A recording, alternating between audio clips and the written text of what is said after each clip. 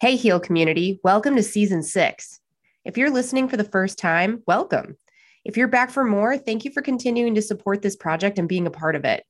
If you're not yet a member of my email list, go to sarahmarshallnd.com to register. That will continue to be the hub of all new releases of podcasts, articles, and updates. As this project goes into its 3rd year this June, I'm building a team to expand into more ways to support you on your healing journey, and my email list is the best way to do that. Go to my website, sarahmarshallnd.com, to sign up.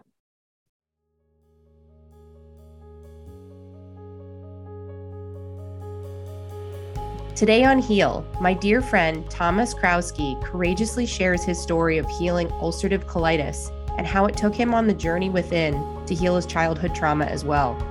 I'm your host, Dr. Sarah Marshall.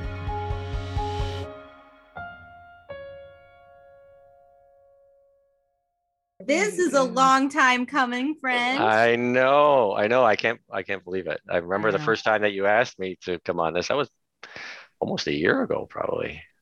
Nearly. I think maybe. Yeah. I don't know if it was quite that far. No, it probably was in February. That's what I was thinking too. Yeah. February, cool. February. So let me tell our listeners who you are. Thomas Krasuski. Very good. Tomas Krasuski. Listen to me. I read it off the page. It's like I don't know you. I go by Tomas, yes. Yeah. Why don't you try it again? Yeah. Tomas Krasuski. I can do it. I was so worried about pronouncing your last name. I botched the part that I actually know. Go figure. We all get nervous. Yeah. Awesome. Yeah. And this really is truly an honor to have you here. And I do want to give the listeners a little bit of a behind the scenes about this episode, because I think it's such a powerful component of why we're here. And you just said it, that, for a long time, you didn't think you had anything to share. That's right. Yeah. First of all, I want to say thank you for inviting me on this podcast. And that is my first thought is, why would I be on your podcast? You have some great people coming out here, and I don't compare to them at all. And I think I'm just an ordinary guy living an ordinary life.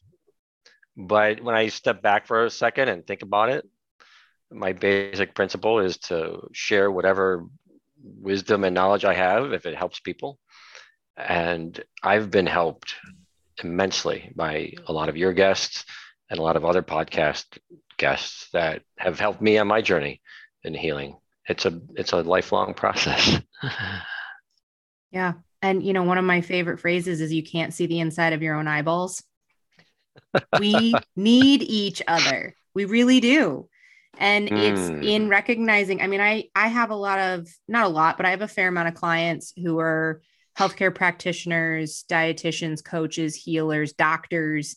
And they often will start with, well, I know I should be able to figure this out myself. Right. When did we really?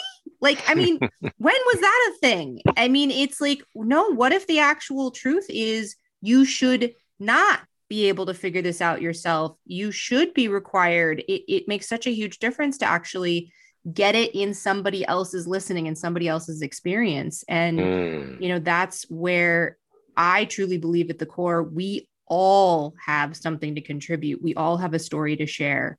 And there's a particular soft spot in my heart for you to be on this podcast, because it was your fault that I made a podcast. Oh, yeah. I like that. You blame me. Totally. There had been other people in general who had said something like, hey, I think it'd be great if you wrote a book or did a podcast or something like that. It had been kicking around for several years, but it was literally what you actually said to me. Do you remember what you said? I said, you have a podcast, don't you? Right, exactly. And I was like, damn you, Tomas. No, I don't. But clearly I should. Yeah. And so I do remember that. Yes, I remember that. That was what, October? 2 years ago. Yeah. That was 2 years ago. Yeah. And then it was really soon after that actually got my butt in gear and made it happen. But you were a big catalyst. Well, I remember that distinctly, because after spending the weekend with you and talking with you and just hearing you talk about everything and all the knowledge you have. You are incredibly smart and had all this stuff that was spot on about health and healing. And I had no clue that you didn't have a podcast. I figured, well, I just assumed you had one. Clearly it was meant to be. So it's really awesome. So yeah. I'm actually really happy you started it. And when you sent me that text saying you got it going, I said, yep, I had to tell you. I'm like, look what I made happen. Thank you. And I've been enjoying your episodes. You've had some great people on here. Including you. This one too. I don't know if I match up, but here I am. That's not for you to decide. We'll get to that part later. But good. Well, thank you. Thank you for having me. Yeah. And the intentionality around this is you getting to share your journey of healing and what that's been like through your lifetime. And I also, just because I literally think it's so rad what you do for a living, I want to put that in there. You are the component integration and test lead engineer for the Giant Magellan Telescope. That's and right. You literally get to do for a job for a living is like study space. I love my job. And you did say that correctly. I am not necessarily a scientist. I'm an engineer. So I help scientists take the data. But the fun thing is I usually get to see a lot of what they are looking at. And it's amazing. I do love my job. So I love going to work. And it's a great purpose. It's very spiritual in a lot of ways when you think about it.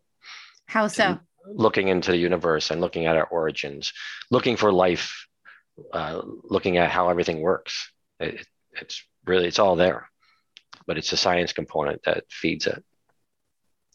That's awesome. And so what are some of the projects, or what are the, like, as I really have, I mean, that sounds great. Giant Magellan Telescope. Cool. What do you guys do? Yeah, well, this is a behemoth telescope. It is a monster. It's going to be built in Chile, South America. And we're designing it right here in Pasadena, California. We have about 12 entities around the world that are funding it and contributing, mostly universities and educational institutions. It's about a $1.5 billion project. So it's huge. It's been going on for 10 years. It'll go on for another 10 before it actually gets operational.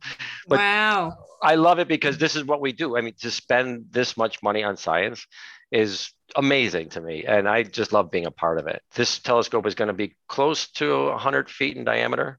It's 26 and a half meters in diameter.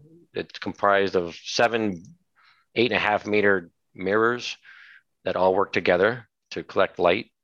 And the reason why they're so big is that the more light we collect, the better and deeper you can see into the universe. Yeah. Towards the beginning of the universe as we know it. Is that the idea? You guys want to get to the Big Bang? We want to get to the Big Bang, get past the dark ages. God, it's amazing. I think it's like 13.7 billion years ago.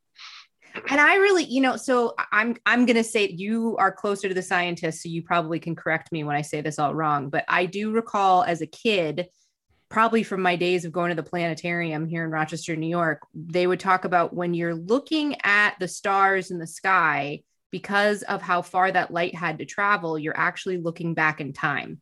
That's right. You're absolutely correct. So if something's 1 light year away, that light takes a year to get to us. It takes the sun's light to get about 8 minutes to reach the Earth, because we're fairly close. So we get to experience old sunshine. That's right. Everything is in the past that we're seeing. Old sunshine. So we're like get to live in the past and the future in the same experience. It's kind of amazing. It's amazing. Yeah. Well, and I really do get that. And I swear to God, we're going to get into the meat of this episode, although I think it's all relevant. Like, I say it's not an accident that what you do for a living is get to work in this field. And like you said, it's very spiritual for you, and the exploration and the questions that people must be interested in pursuing, and then the willingness to invest that kind of money, time, energy, effort, and manpower into those questions. And I do think that there are certain places in quantum physics, in astrophysics, in science, those edges of science that are particularly where God and science meet. or spirituality. I mean, it's like really when we're truly on the edge of the unknown, and I remember somewhere along my lines as my undergraduates in professional chemistry, and it might have been in med school, one of my professors said, that point where we say we don't know what happens after that, the way they said it is that's where God takes over. And as human beings, we get to keep pushing that edge or that boundary out or into different places. The more we understand, or the more we think we understand. And then, and then it's like, that's the edge where, and God, whatever your belief is about that, or just the unknown, the edge of it. But for me, it's really empowering to actually recognize how much we don't know. Right. And I don't think I really even have a concept for it, but it makes me actually feel more confident about my life, because I mostly spin inside of thoughts and feelings of, I should know that, I should know that, I should have done that better. I should have known how to do that better. I should do this better. There's so much. Yeah, I know what I need to do. I'm just not doing it. Oh yeah. And I know. I think we all do that. The mystery is so where the magic happens, and it's so where the healing happens. It's very true. And what's interesting is, this is not this is not the thrust of our podcast, but it's a good aside subject. And I've been noticing there are a lot of people working on a unified theory of the universe, trying to have Newtonian physics and Einstein relativity physics work together, and they are starting to put consciousness in the equation for creating science. We'll go back to Larry Farwell's episode that just came out in season 5, because that's exactly what he's spent his whole living doing, and the science of miracles. Yes. So yeah, it's dead on. Yeah. Awesome. You've had a couple. Yeah. That was very interesting. Yeah. So. Thanks. Yeah. Awesome. So I do want to drop in here, and I'm gonna just open it up for you to tell the story however you want to. But there was the particular hook for me around your story was in how you'd connected some emotional and kind of personal experiences to what you dealt with in terms of having bowel disease, and then dealing with having bowel disease in your 20s, and that's really where I'd love to kind of start opening the story. Like, what were you dealing with physically? Talk about that. And then, whatever you want to share beyond. Yeah, that is a great place to drop in, because I think, at least my experience, and I'm probably a lot of people's healing experiences, it has a physical component, it has some psychological component, and maybe some spiritual component. And I think as we go through our life, it is all of that. But my particular challenge in life early on was I had ulcerative colitis, and it's a real nasty disease where your colon, basically it's an autoimmune disease. And I know you could say a lot more detailed information about this than I can, but what I know about it from going through it is basically your body attacks your colon, or maybe we eat the wrong stuff and it inflames the colon and eventually becomes ulcerated and starts bleeding. So it's a real nasty disease where you get diarrhea, cramps, always trying to look for a toilet. Yeah, it was something that I think I can think back to when I was 8 or 9 years old. I would get the runs and take something like Imodium just to fix it up, and would go away for a while, and I would keep coming back. As I got older, in my teens, and went to college, I think with additional stress, it got worse and worse and worse. And then I graduated from college, and in that time it was basically controlled by things like Imodium or steroids. So that's Western medicine for you. Did you take steroids for very long? Oh yeah. Constant? Yeah, like years. Yeah. And steroids can be very life altering. I question saying life-saving, but they definitely are very life-altering when you're dealing with those acute situations.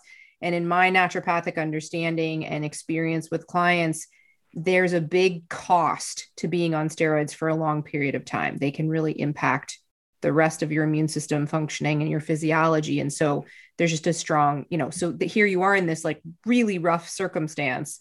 I mean, to be graphic a little bit about it is like, oh, blood, diarrhea, and pain. Mm-hmm. Yeah, that's like, there's not a lot of things that get much worse than dealing with that on a regular basis, you know? Not really. And so, and then, we'll get more into this, but that the reality of a disease where we're ulcerating ourselves, and that world that's not an easy state to be living inside of. So from there, the relief of suffering that steroids can bring is a really big deal. That's a really great benefit. But then when conventional Western medicine stops there and doesn't go into any other mechanisms of healing, I think it really does people a disservice, because there's all kinds of long-term ramifications of being on steroids for big chunks of time, not to mention the not really getting to the root cause, right, aspects of it. Yeah. So then how did it go from there after college? Right. And just a note, because for the listeners, I mean, steroids, and I'm sure you can say more, but they essentially suppress your immune system. Yep.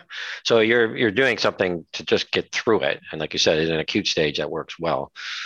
But to be on these things long term is not so good, and you gain weight, and it has all sorts of problems. But what I was going to say is, then I graduated from college, got my first job, moved from Buffalo, New York to Boston, and then I eventually got married to my first wife.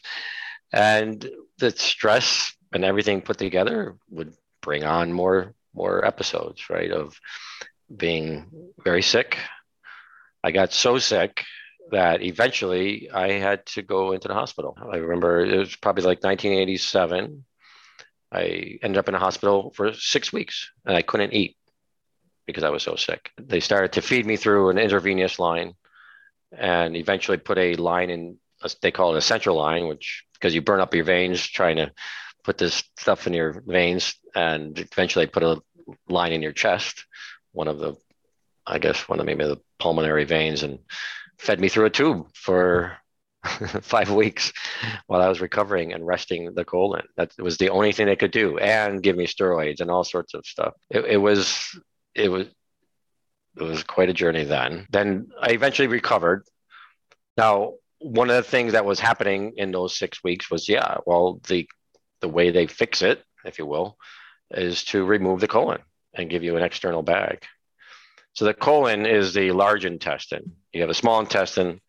And again, you could talk more about. No, you're doing great. It's better from you. But the large intestine is part of your digestive tract. It's at the very end. And the small intestine does most of the absorption of nutrition. And the large intestine is generally for water retention and maybe some additional digestion. But the fix is to remove it. Let's just take that thing out. And they had threatened to take it out, and I fought it for 6 weeks, because that would be a quick fix, get me out of the hospital. So I fought it and recovered. But in that 6 weeks, I was able to do research, and there are other operations. You don't have to live with an external bag. You can actually get a internal pouch, if you will, fashioned by your small intestine. So I knew about that. And once I recovered, I was fortunate enough to be near the Lahey Clinic, which pioneered this surgery. So I got in touch with the Lahey Clinic while I was healed, and made sure that that was in line in case something happened, because I was constantly getting sick. And sure enough, about exactly a year later, I ended up in the hospital again. Same thing, 6 weeks, about 6 weeks, central line feeding, trying to fight it. This time it didn't work. I was bleeding so badly in the hospital that one day they came in and said, we're going to give you emergency surgery and remove your colon, because otherwise you're going to die. My blood count was less than half of what it normally is. And I was kind of delirious at that point, and said, okay, go ahead and do it. Of course, the engineering in me knew what I wanted. And I remember being rolled down the hallway to the OR room with the surgeon walking next to me, and I made him draw pictures of everything he was going to do to me. And the real trick to having the internal pouch work is that you have to retain, and I'll be explicit, you have to retain your rectal muscles, so you can be continent, And so I'm telling him, you better save my rectum muscles. Totally. As I'm like rolling into the OR delirious. And he did. He actually saved him, and they removed my colon. But I was in rough shape still. I was bloated and needed to recover. So I basically lived with an external bag for 9 months while I healed and got stronger, basically trained myself. I was training my body and getting very healthy for the next surgery, which was an 8-hour surgery. So opened up my abdomen again and basically gutted me alive and did all the rework, reconnected me. And then that had to heal. So I was left with a stoma and an external bag for 3 more months. And eventually, when everything was healed, got reconnected. And it's been working better than sliced bread since then. That's the physical journey. Those are the logistics. That was quite, I remember going through it, and it was tough. It was How tough. old were you? Yeah, that was 25. Wow. Yeah, to go through that at that age was rough. To think about an external bag at that age was, right. To me, it was like, no way. So I was very lucky in a lot of ways to be close to the Lahey Clinic and be able to do that. Yeah. Yeah. Yeah. And so I've been, since then, pretty darn healthy. Oh, and that was one thing. So after that, I basically was told, yeah, you can eat anything you want. But I wanted to note that even when I was going through my sick times with the colon, I was never told that food could help with this, certain kinds of food. Yeah. No, stay away from gluten, anything inflammatory, just take steroids, eat what you want. And when I left, the hospital, I was the same orders, right? But this is the lead into the other component of this disease. And that is, from that point on, I think physically I've been great. But then comes the journey, the underlying reason for that. Yeah. Being a psychosomatic type of disease, I remember people in the hospital saying, oh, you're type A and you better calm down and learn to relax. And I'm thinking, really? That's my favorite is like, first of all, whether you're type A or you're type D, they're just different kinds of stress, right? And that's actually like in psychological studies, you can actually see different personality types. We used to actually, that references something specific, even though we use it kind of as a general term in culture, Mm-hmm. But really to any human being, I don't care what your personality is, to say, just relax is like, you got to deal with like whatever the experience of the tiger that's coming at them, whether their reaction to the tiger is to go out and become an entrepreneur and run their own businesses, or the reaction to the tiger is to pull the covers over their head and sleep 12 hours a day. Just saying, don't do that. Like, I wish that worked. I would be a bajillion if that worked. Like my practice, totally amazing. Yeah. Yeah. I wish it worked too. And in fact, it actually irritated me more to hear them say that. Yeah. Well, understanding the underlying problems has been my journey for the past 30 years. What I realized, and I'll just connect this right now, and we can talk about it more, but I really did eat myself up inside. I've been plagued by lack of self-worth and never being good enough. And I know those are common terms and most of us have some of it, but mine were severe. I hated myself. And again, it does apply to a lot of people, but it just was in me. And when I think back to it, I know why now. And that was my childhood was very traumatic. I was raised in an environment where my dad beat the heck out of all of us kids and told us we were no good and that we'll never be any good. That was my programming. And so I ate myself up inside, telling myself those things. It's very, very hard to reprogram that. And I really appreciate your authenticity here around that. And it's like, I tread this line all the time about, I don't want to leave anybody with the experience of that it's blame, because that's not what it is. Right. But the recognition of the interconnection between our life and what happens in our bodies and our physiology. And I don't have a great better way of saying it. Like, but it isn't blame. It's different than that. It's not like you did this to yourself. Yeah. Good to say that. But there's also things to look at from that place of empowerment and there's a role, like, I mean, I'll just speak from my own experience of my own healing journey, because it's the best, cleanest place I can come from, is like, when I've gone through the spaces where I blame myself, well, I should have done that differently. And if I just knew better and right? Like, yeah, we all have that. I have that voice in my head really strongly, but there's a place where actually it's in the recognition of being able to be self-aware and continue to develop my self-awareness that I get access to the freedom. And if I didn't do the work on being self-aware, I wouldn't have access to the freedom. And then I don't actually get the benefit of that process. So it's more about self-responsibility than it is self-blame. I mean, we can spend some time trying to tease that out here, because it's not an area that is like, oh yeah, that's just a rock solid, simple switch to flip, and for me, it's come through my healing journey of cultivating self-love and self-appreciation, in looking the demons in the face first of what I am afraid of or where I don't want to go, and then opening up from there. I don't know, what's it been like for you? I think you said a lot of good things. There were the self-blame is so easy to do, and that's what I did a lot of my life.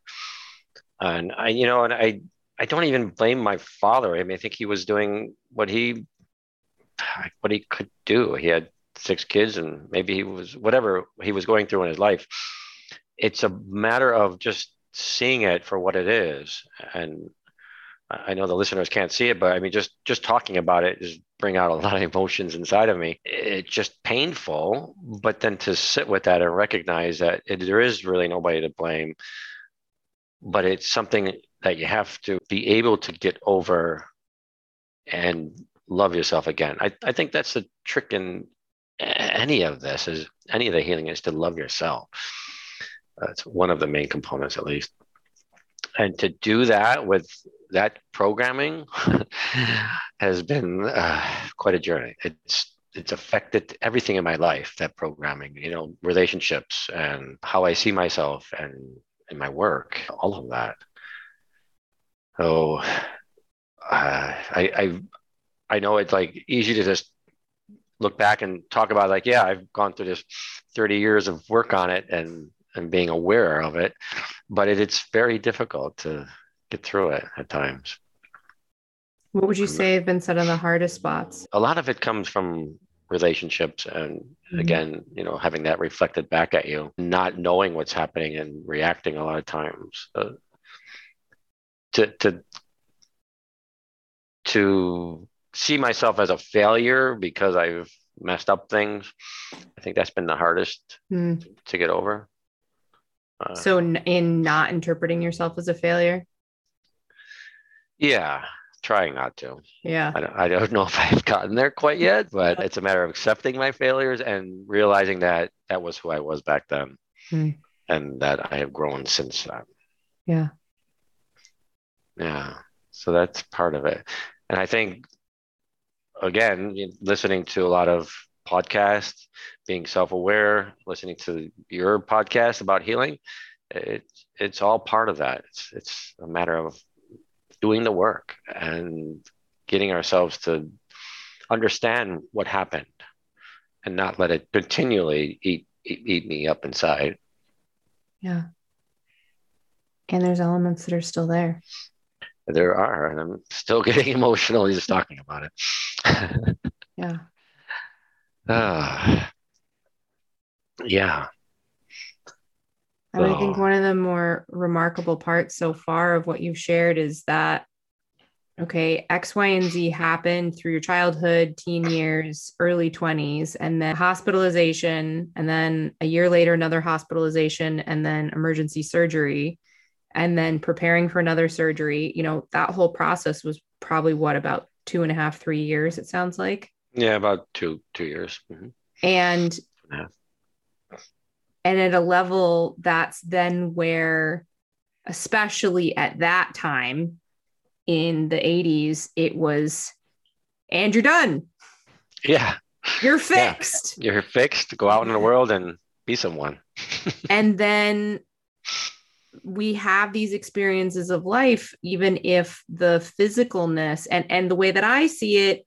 Now, I've seen in you've chosen a lot of healthy lifestyle actions. It does seem that you did embrace a diet that nourishes you and an exercise regime, and you have been on a journey of self-awareness and self-cultivation. When would you say that started? Yeah, that was, I think, right after the last surgery.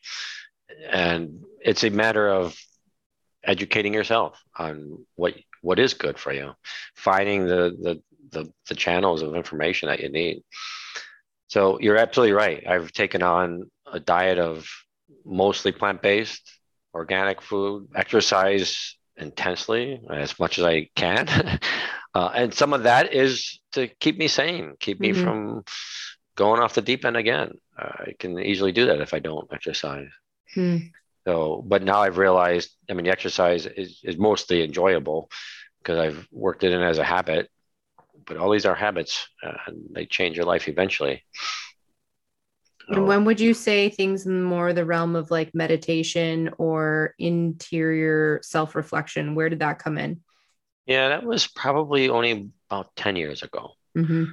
So there's, 20 years of struggling. And then, I've got married twice, raised a child. So you're barely keeping up. I don't know how much I did on the mental part, but in the past 10 years, I realized you can't just work harder and brute force everything. You have to really address the underlying root cause. So yeah, the meditation, yoga, all sorts of healing processes has been helpful. And how did that come about for you? Did you like wake up one day and go, it's time to get self-aware? What was that like? I think it may be like a lot of things in life. Things happen serendipitously. Didn't say that quite right, but you're meeting certain people in your life, and sometimes things are presented to you several times until you really listen. And I think one of the things that helped me along that path was meeting a mutual friend, Tarananda, which has helped me realize, wow, there's another spiritual path and spiritual component to this that can help me love myself. Yeah. And I have had a similar experience. Sometimes I get in places, though, I'm a little bit in one right now, to be totally honest, of like I love that phrase, when the student is ready, the teacher will appear. And I'm like, damn it, I'm ready, appear. And the universe is like, no. I'm like, God, come on, like, no, I'm ready. Maybe I'm not ready. I don't know. And I love that. Personally, if I go to my higher self and less of my egoic grasping, I want to fix it and change it now. The teacher has appeared, and I've been getting Mondo messages that it's about my relationship to myself.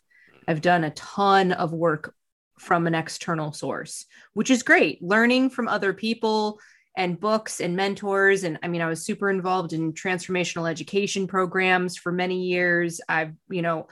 I've never taken the vows of refuge inside of the Buddhist tradition with my mom's teacher, but, Anam Thupten, who my mother has taken vows of refuge with, my father also has taken vows of refuge with, which is like the Buddhist equivalent of becoming a member of the church.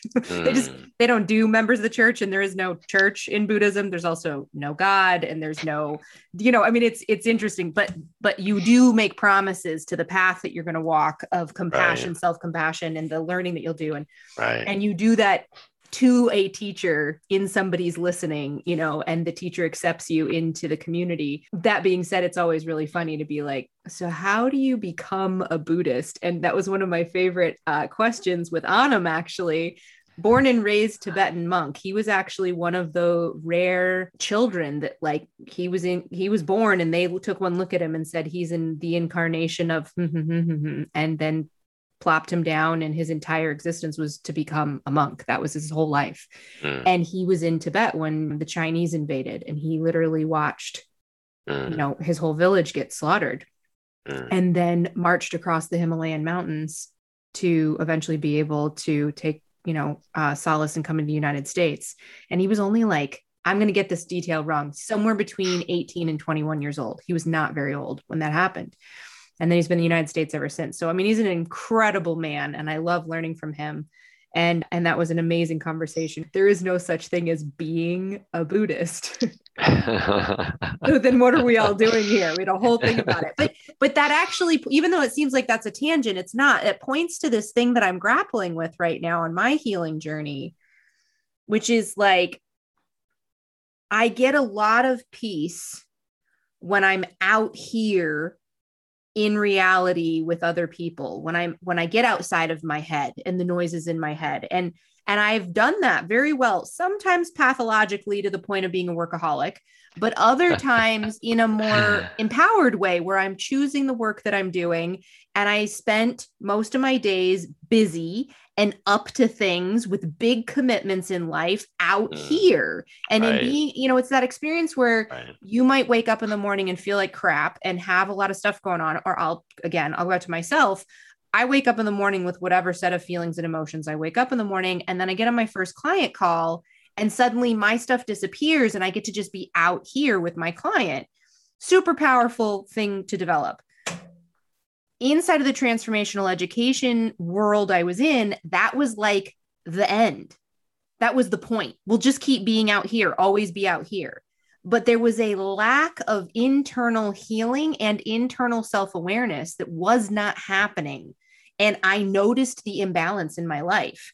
And it was like, yeah, I can keep setting aside these feelings and setting aside these feelings. But then there's a part of me as a master of physiology and as a doctor and as a chemist and a little bit that I know about human evolution, I'm going, we still have our kidneys because they're essential for life. We still have our liver because they're essential for life. We still have all these parts and even the parts of the body that we can technically live without, like a colon.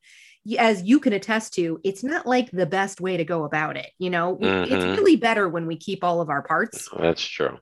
So given that, these pesky things we call emotions, likely they have not survived this far into evolution without immense purpose.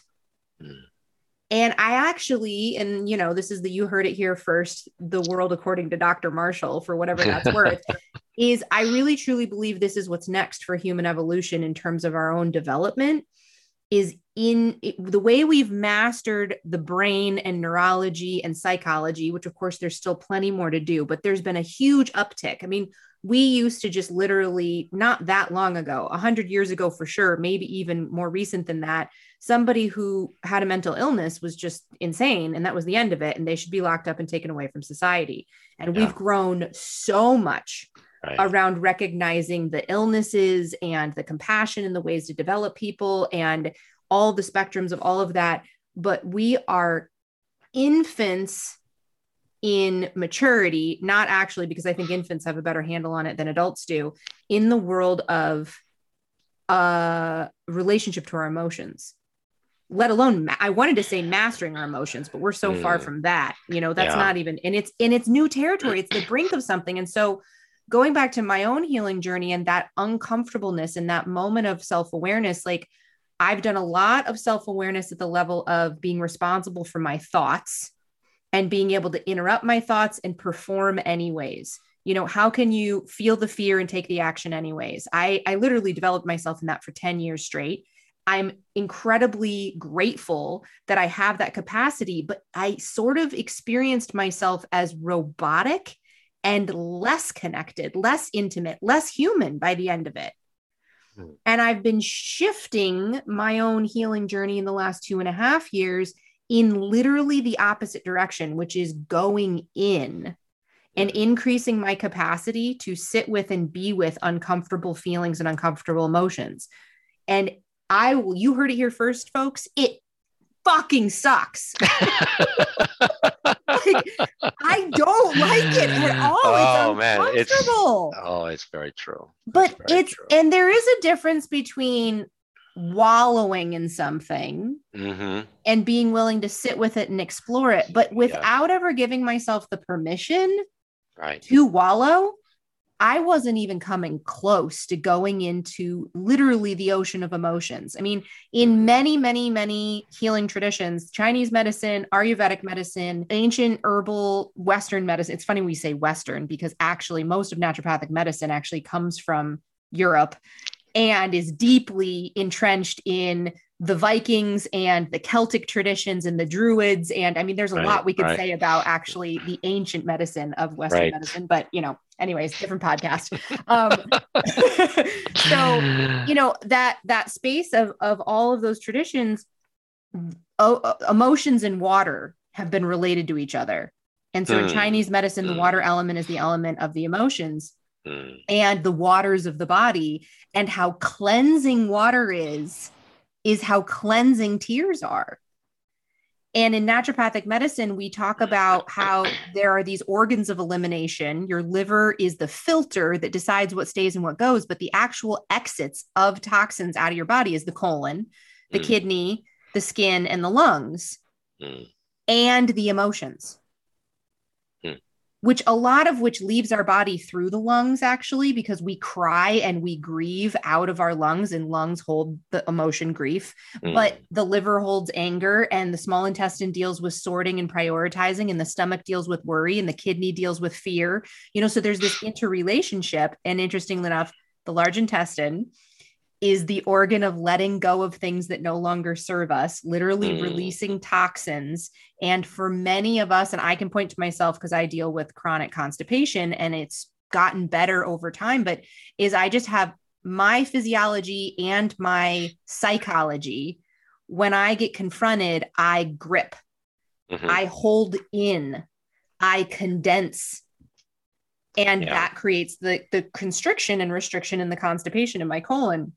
And when you read about large intestine meridian in Chinese medicine, it gets into the power of letting go, the power of releasing thoughts, emotions, feelings, and toxins that no longer serve us, and the very large exit of those things. And one of the things that I've noticed in my work with clients who've had, I think we all have our own versions of trauma. I actually don't think there's a human being on the planet that hasn't experienced trauma. Trauma is universal. And there's some people that had more particularly violent childhoods than others. And in that, we, as children, to survive, we learn to tolerate the intolerable. You have to. And there's a physiologic mirroring that happens where our body gets accustomed to tolerating the intolerable. And we just hold on to stuff that doesn't serve us. We hold on to lead. We hold on to mercury. We hold on to toxicity. We hold on to glyphosate. We hold on to pharmaceuticals that we could have actually released and cleansed out of the body. And then that's where the further downstream, somewhere, and in my studies, we talk about how all autoimmune disease starts before the age of 7. And it has to do with how the innate immune system and the acquired immune system develop. And our innate immune system doesn't fully complete development until age 7, when the lung boundary closes. Well, the large intestine boundary is supposed to close at age 3. So this is just not knowing anything about your past in specifics, but I would guess there was a energetic, emotional, or physical injury, quote unquote, to your large intestine meridian, even maybe before the age of 4. That is why it got set up in that organ system.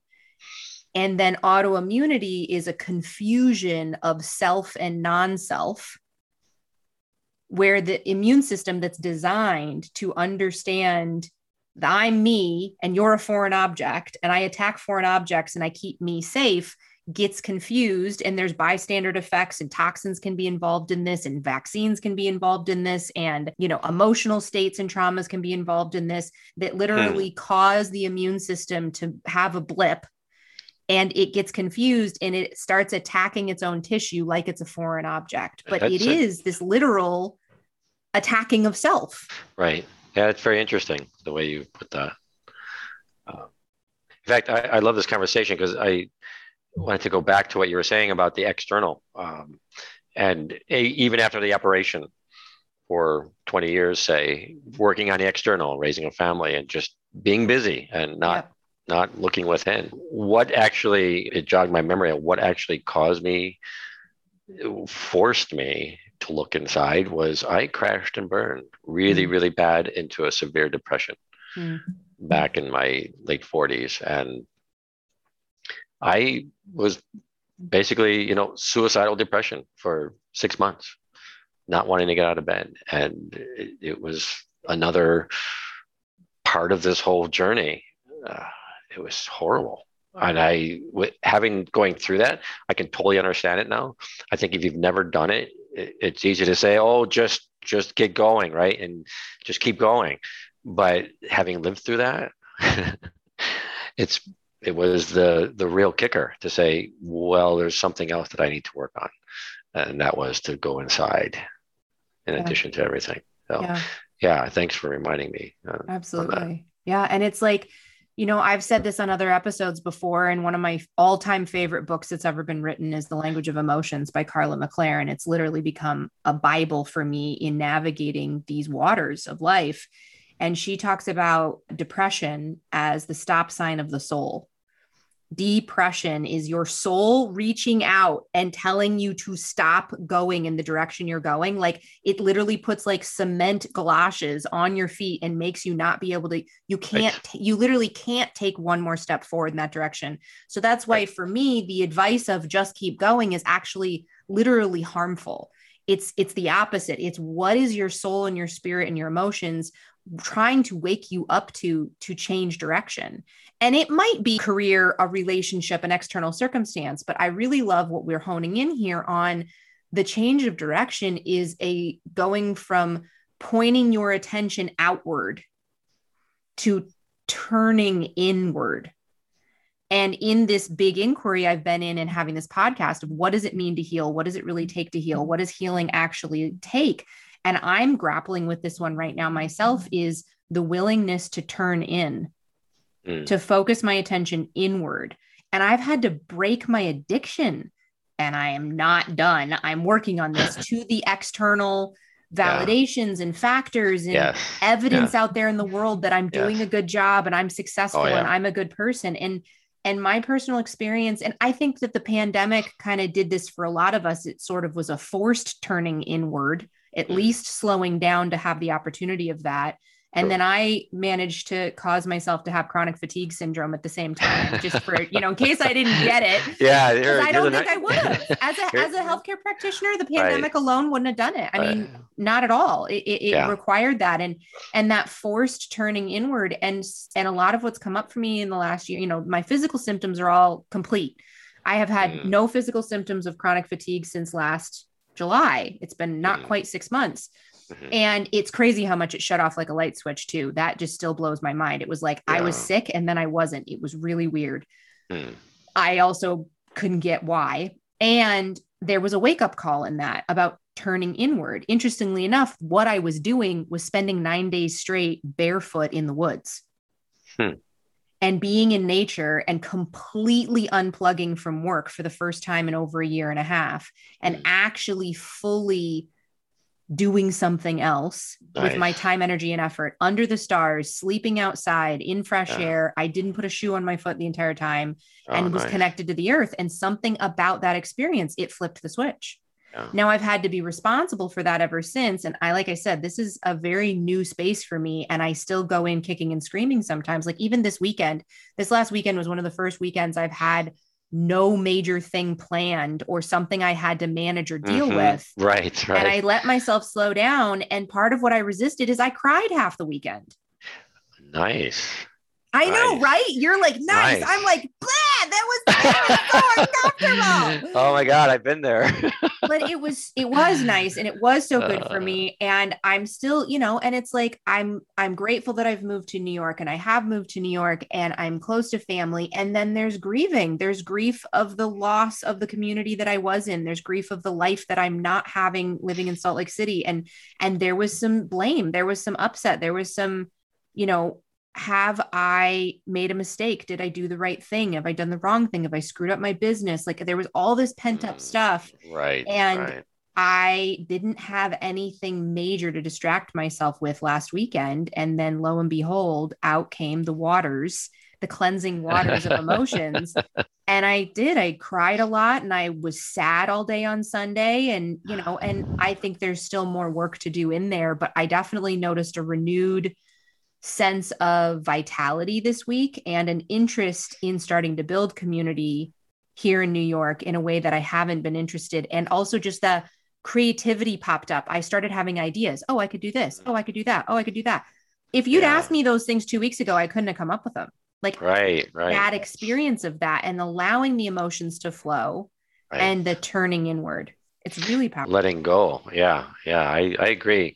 You're touching on the whole emotional IQ and sitting with these things that are extremely uncomfortable and crying just maybe for no reason, what you think of is no reason, but there's a lot of letting go that's going on there. Yeah. I think that's important. Yeah, nice. Absolutely. How do you go about that? I've learned, like you, to sometimes not have anything planned and do things for myself, which is really hard because I'm always wanting to do something for others. And you've touched on all that, being a pleaser and wanting to do everything for, recognition of self-worth. But to do things for myself and care for myself, I've worked that in as habit. So I meditate daily, also work out, and take care of myself. Sometimes even just, it sounds silly, taking a bath. Yeah. Even not silly, but yeah, I get it. Yeah. Like you said, having a weekend that you're not completely filled up. Yeah. It's amazing what will happen in those hours. Yeah.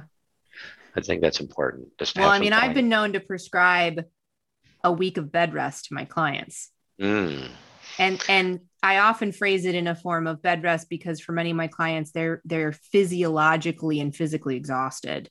And so it's really about them having, and this isn't, I actually had a medical doctor correct me on, I don't literally mean don't get out of a physical bed. Cause she's like, a week of bed rest, that's so bad for your body. I'm like, no, I don't mean like a hospitalization, but I have, most people, you tell them a week of bed rest and maybe they'll manage to sit still half the time, so that's kind of where we go with that.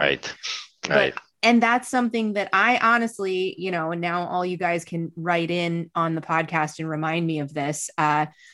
You can do it right on connect with me on sarahmarshallnd.com. I'm about to say something, which is I'm overdue for one of those. It's been a while, actually. I was really looking at, it's interesting in the span of the pandemic, how much time I felt like I was doing nothing, but actually I haven't gone all the way to the nothing, to the zero. I mean, that week of camping last summer was pretty dang close. Now it was actually with a group of people and there was still quite a bit of activity going on, but it was fun. It was creative. It was carefree, which made a huge difference. But it's been over 2.5 years since I either went on a meditation retreat and literally sat still for, a week straight, or even just my last literal vacation. I've gone and had holidays with family and I've gone and done some things, but I realized I haven't straight up taken I'm going to go somewhere for fun to sit on a beach and do nothing vacation in quite some time. And so it's, though that's part of it. And how often do our vacations look like the rest of our life? Maybe in a more tropical environment, but, when someone whips out an itinerary on vacation, that's your first clue, and so whatever that is for people this book just came to mind and I remember being really impacted by it. And I may actually revisit it because it just came up in our conversation. It's called Letting Go, The Pathway to Surrender by David Hawkins. And I read it several years ago and it was deeply impactful. Interestingly enough, I can't recall one damn thing about the book right now. So I think I need to revisit it, but there's some of those tools out there. And what I recall from that, and David Hawkins also wrote Power versus Force, and he's done a lot of really incredible writing around deep access to healing. And I can't remember, I think he's a chiropractor. He's got some amazing healing and access to healing training. And his books are books, there's a handful of books that I've read and walk away a different human being. I'm just not the same person. And his books are like that. Mm-hmm. And it's funny because I think my brain is resisting what I got from that book because surrender is my kryptonite. I'm not good with it, but being someone who deals with chronic large intestine pathology, it's really good for me.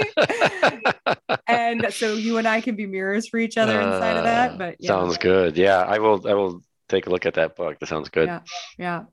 Oh my gosh, Tomas, this has been incredible. And just thank you for exploring this topic with us and the vulnerability to share. I mean, I can get why you would think you don't hold up to the other guests, but I'll be honest that my favorite episodes are people who are just willing to share what it was like for them to go through the healing journey. That's why I almost had that be all the episodes, is just people sharing their healing stories, because I think that's even more powerful than the experts, than all the fascinating, interesting stuff we can learn and be fascinated and interested, but it doesn't actually have us take a new action. But when someone else who is or isn't dealing with ulcerative colitis or isn't dealing with autoimmune disease, but they can freaking relate to how hard it is to go through that, and then having to confront conventional medicine and saying, okay, this is my only option right now, and coming out the other side with a sense of, okay, some things about that worked, but other things are not handled. Now what do I do? Right. Yeah. Thank you. That was a good summary. Thank you for having me on the show. Healing for me, just to talk about it. Awesome. I hope it helps somebody. You bet. Absolutely. Until we get to do it again. Sounds good.